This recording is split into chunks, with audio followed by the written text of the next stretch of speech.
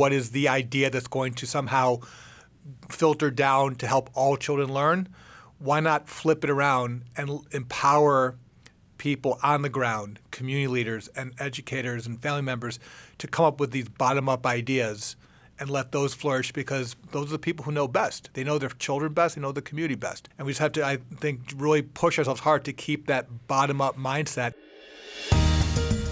Welcome to Reality Check, a weekly podcast about anything and everything having to do with education. I'm Jeannie Allen, founder and CEO of the Center for Education Reform. We chose the name Reality Check because a lot of what you read about education these days is often wrong or misleading. If you want to know what's really going on in American education, from K through career, you're going to need a reality check.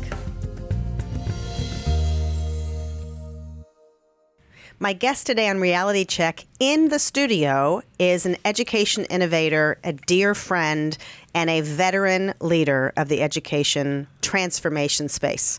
Mike Feinberg founded one of the most successful charter school networks in the country, which has influenced thousands more. He's an old friend of ours and is currently the president and co-founder of the Texas School Venture Fund, which works to increase the supply and diversity of great schools and communities where families are starved for more options. Mike's a graduate of the University of Pennsylvania, an alumnus of Teach for America, and he founded KIPP in 1994, which has now led to a network of over 200 public charter schools pre-K through 12. In 2000, he founded the KIPP Foundation to make it scale. Mike Feinberg, welcome to Reality Check. Jeannie Allen, thank you for having me.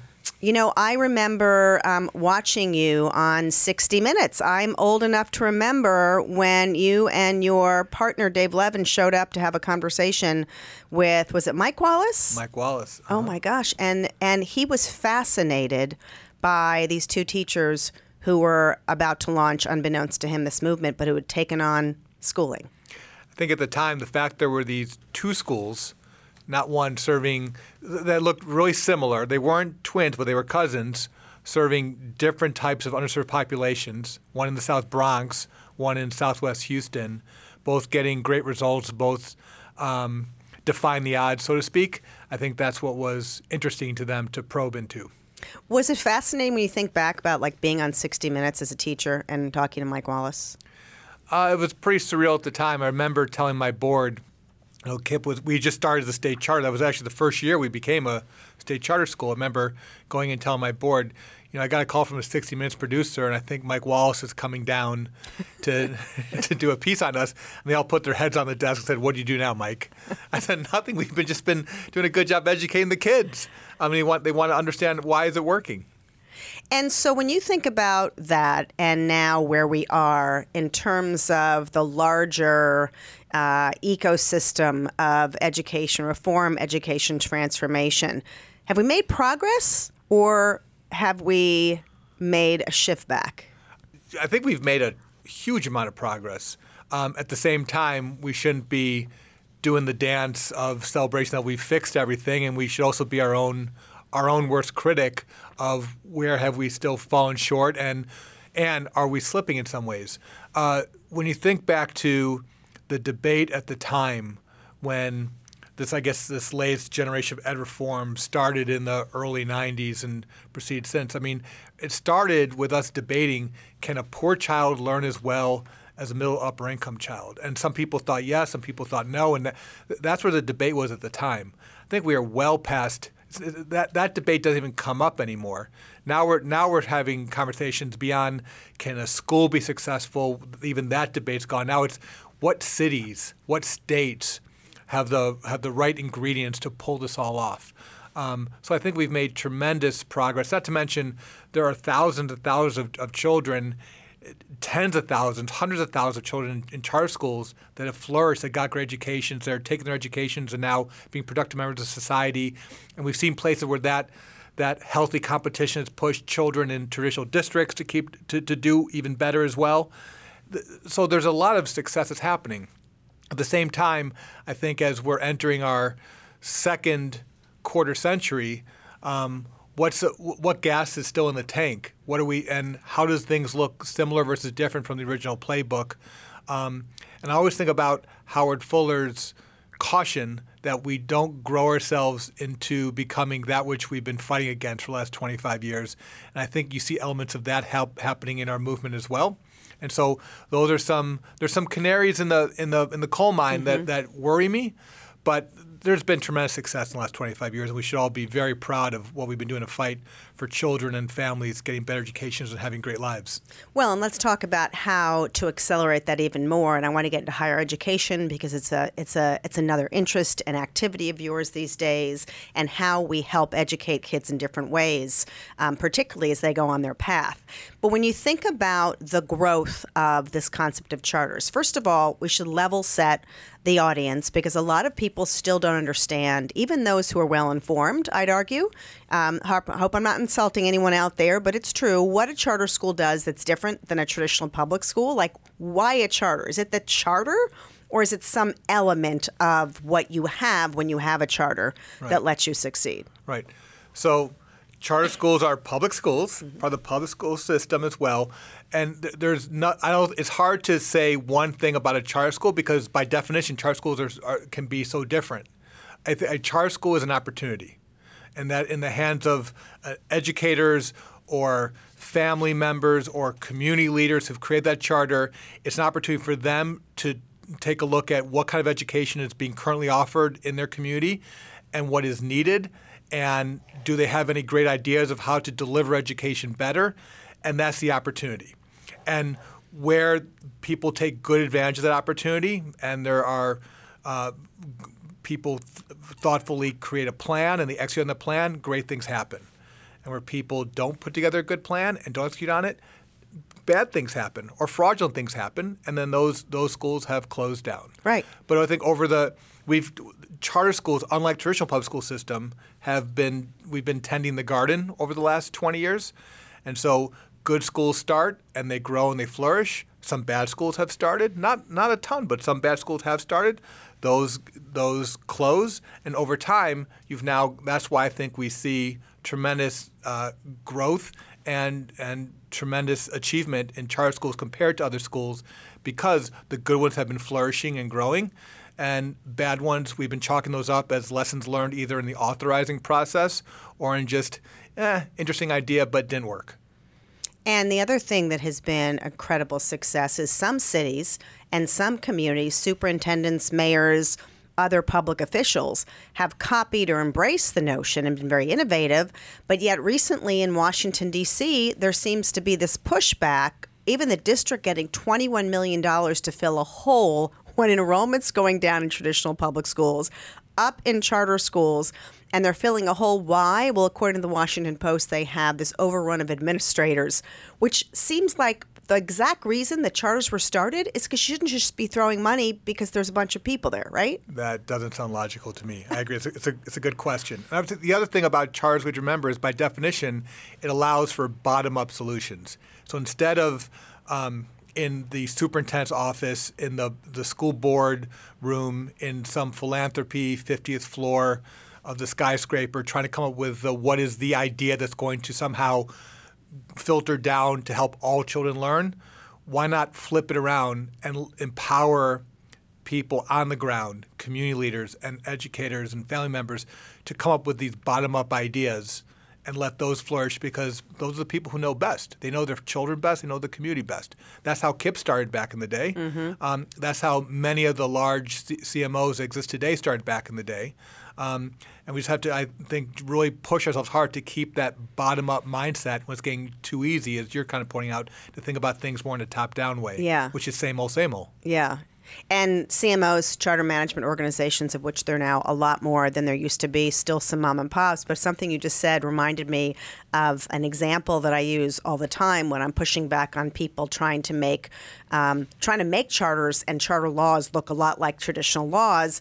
I will stand in front of people, and many folks have heard me say this, with you in particular in mind, and say, to folks who are pushing back against like the leader or the principal, the teacher who shows up at a state, which takes a lot of boldness and courage, and says, I want to start this school. Here's my plan. They come up with a whole thing, and more they're getting rejected because they're not proven. And I'll say, well, there's this guy who once stood in front of his kids and they sang and they clapped, and they modeled it after a woman named Harriet Ball, who was one of your idols. I know. I'd love you to talk about her.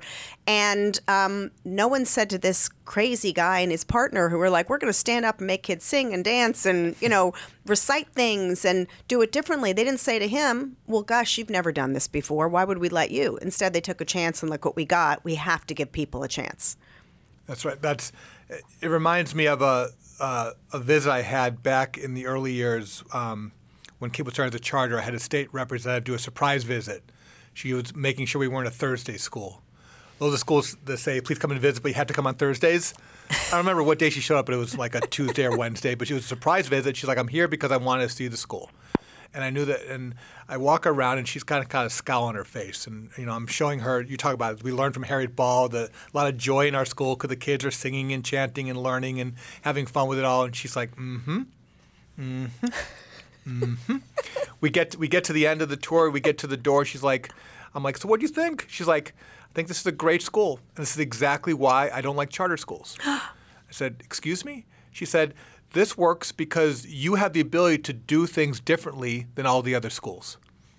I'm like, well, with all due respect, Representative, then why don't you're in Austin, you can change the laws in Texas. Why don't you allow the other schools to be able to have the same freedom to do what we do?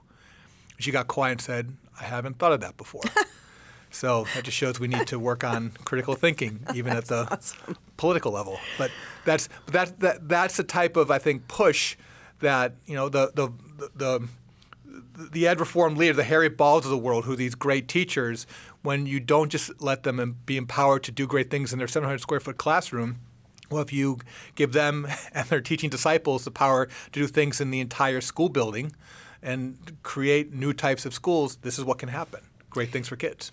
It's amazing. And good things can happen, too, when you start thinking about how to change as well another part of our education offering that's suffering a bit, which is higher education.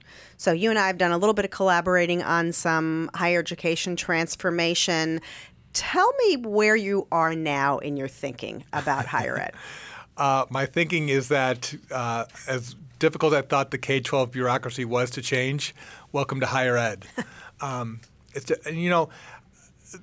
There's definitely been some interesting thinking I've gone through over the past, especially 5 years. A lot of my early alumni really have come of age, not just going to college or even through college, but my oldest kids, my oldest KIPPsters, are now in their early to mid-30s. And 10 plus years beyond their college years, whether they went or not, I've had a chance to see the good, the bad, and the ugly, and really been thinking about it. And what I realized is that at our best, KIPP Houston was the first region in KIPP to get to 50% of the kids graduating from college, tracking from 8th grade, which was a huge milestone to hit when the starting point is somewhere around 8 to 10%. And I remember about 5 years ago celebrating that milestone for about 15 seconds, then thought, shoot, that's half. I didn't say shoot. And I realized that while I didn't have research data, I had all kinds of anecdotal data. That if you look at, I looked at my half of my kids that graduated from college and my half that didn't. And I couldn't say my half that graduated from college are doing just fine, and my half that didn't graduate from college were all messed up. It didn't work that way. Because if I unpack the kids that did not graduate from college, despite the fact that we at KIPP did not provide them any help or tools for any pathway other than college prep, a bunch of them had found their way into the military. They found their way into the trades. They found their way to become entrepreneurs, run their own businesses, doing just fine. Then I looked at my half that graduated from college, and a lot of them were doing just fine, but not all of them. Not the ones that went $80,000 in debt for a philosophy major. Mm-hmm. And so a lot of lessons learned from all this. And I didn't have any regrets from having a college for all mentality back in the early to mid-'90s, because when you're showing up in neighborhoods and 5% of the kids are graduated from college, I think the right visceral reaction is, what the, let's all get on the bus, let's all go. Mm-hmm. But 20, 25 years later with the data in, realized that a more nuanced and mature way to think about this is that college prep was a good thing to do in our schools. And we don't need to debate that whatsoever. Soft bigotry of low expectations, we don't need to mess with that. College prep's a good thing in our schools. But college prep does not need to mean college for all. This is where I think we collectively we overstepped and overshot the target. And I think that hindsight being 20/20, if I could do it all over again, my college counselors would have been career counselors or life counselors. And it's not an either or, it's an and. College would have been certainly an important pathway for a bunch of our kids, but not the only pathway and not for all of our kids. And the end goal, even college is a means to an end. Right? At the end of the day, we want children to grow up to be productive members of society as adults. Mm-hmm. That's the end goal. And just depending on what our kids want to do, college is one pathway for that, but not the only pathway, especially between trades and military and being entrepreneurs. And we have to, if we're going to embrace our children, their different learning styles, and we're going to go where we're going to take them where they are and take them where they want, meet them where they are and take them where they want to be, then we got to realize that not every child wants to go to college, and depending on their interests and what they're good at, we should be helping them connect their passion and their interests and their talents with all kinds of different careers, some of which require 4 years of college, some require 2 years of college, some require no college. And we should be celebrating all those pathways because at the end they all lead to freedom to be productive members of society. So at that point in mind, Mike, riddle me this. There's all these people out there saying, well, there's 7 million jobs. There's 7 million jobs available. We should have kids going into that, or they should have college. Mm-hmm. And you just put it really interesting. College prep is good, full stop. That doesn't mean college, the way we know it today, is.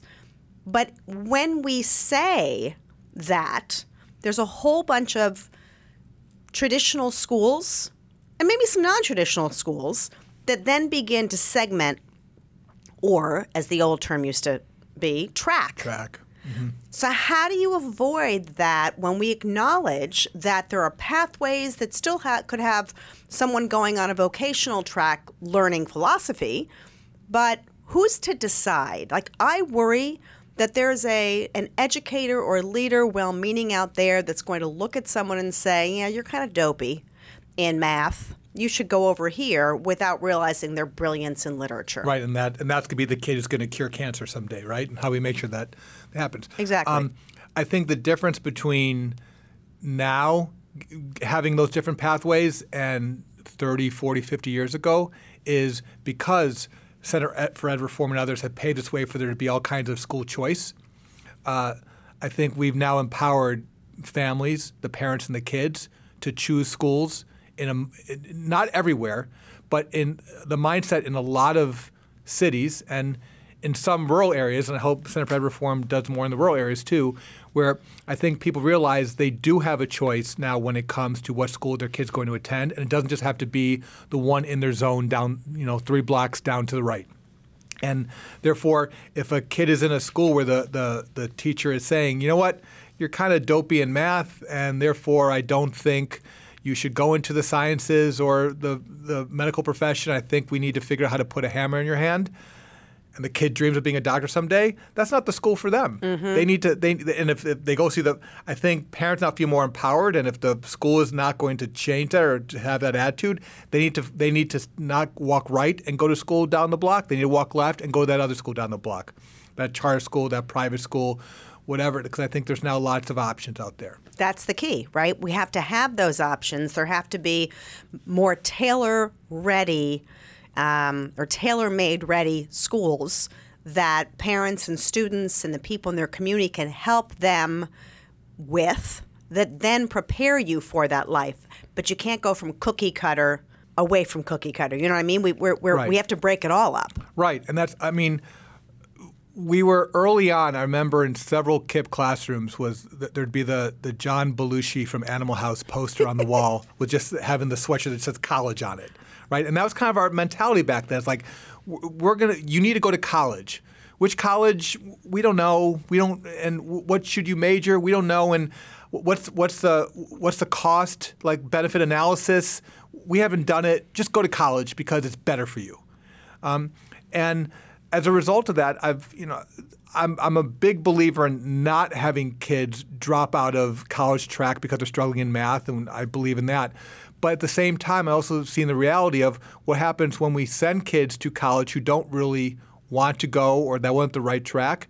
They're in the worst place possible. They have the debt of a college degree without a college degree itself.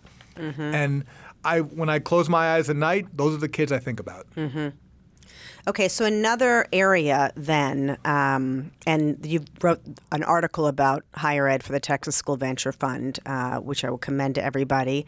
Another thing you've been talking about is this scope versus scale thought. And again, we were talking about charters.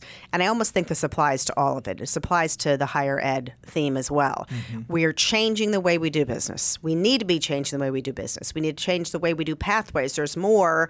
You've been talking on this show for a long time, in all of our work, in your work. There are a lot of us walking around saying, look, we have things available to us that we didn't have 10, 20, 40, 80 years ago. It's technology, it's brain science, it's all sorts of stuff. So clearly a 2 or 4 or none is not the answer any more than traditional school versus private versus charter is the one answer.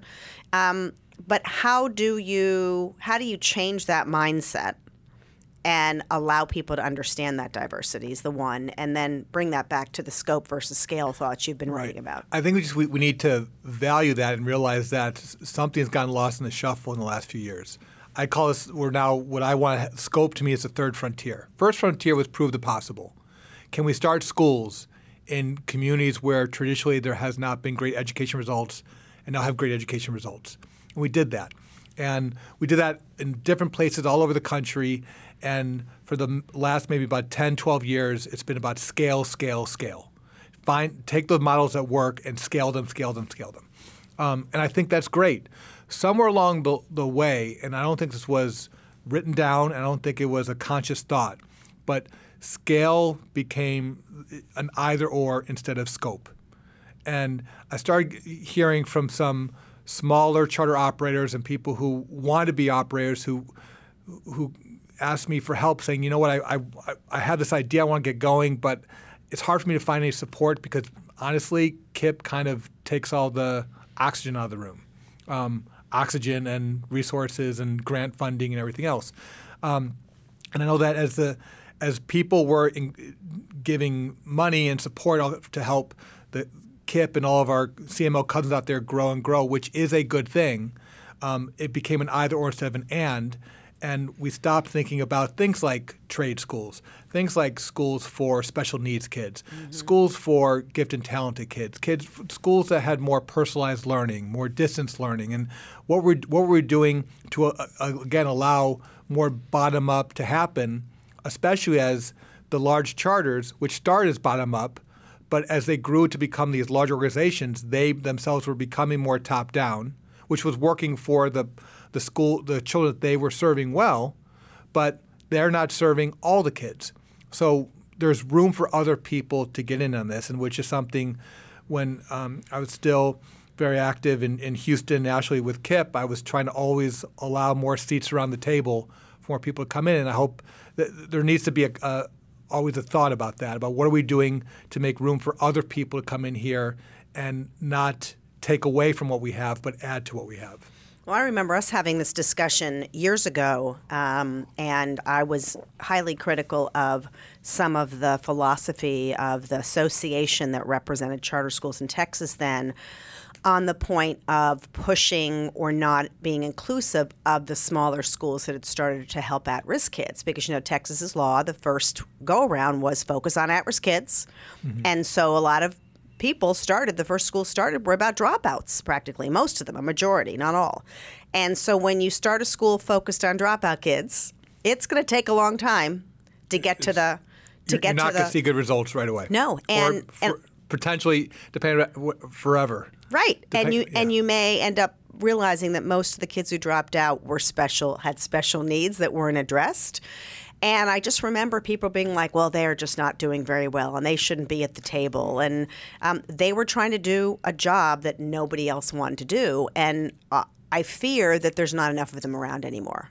I remember testifying before Senator Florence Shapiro when she was chair of the Senate Ed Committee in Texas, saying, there are examples of dropout recovery schools that are not doing a good job and should be closed.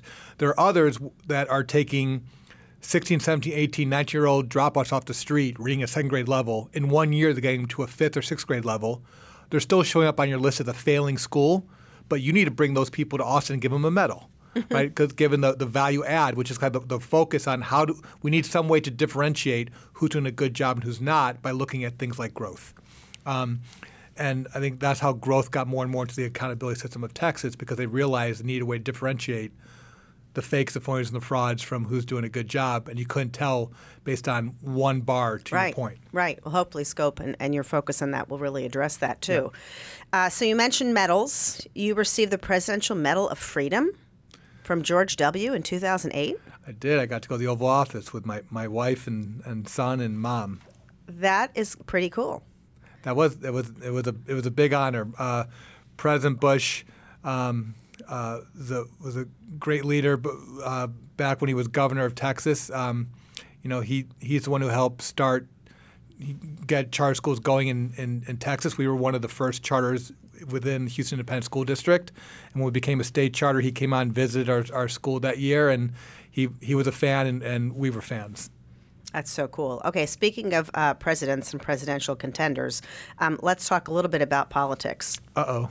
Yeah, I know. So Mike Feinberg, my guest on Reality Check, you've had your share of political encounters over the years with governors and presidents and pushing for things. So you must sit back and watch what's happening with the candidates. Interesting.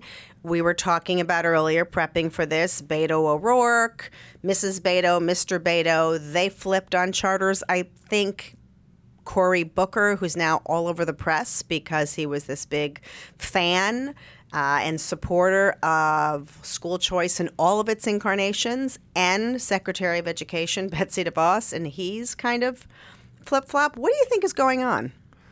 I think there's probably some calculation of which friends do I need to get to the next level of politics, and I think we need to have a sobering look in the mirror and realize that if this is our friends are now running away from us, we must not be all that influential as friends.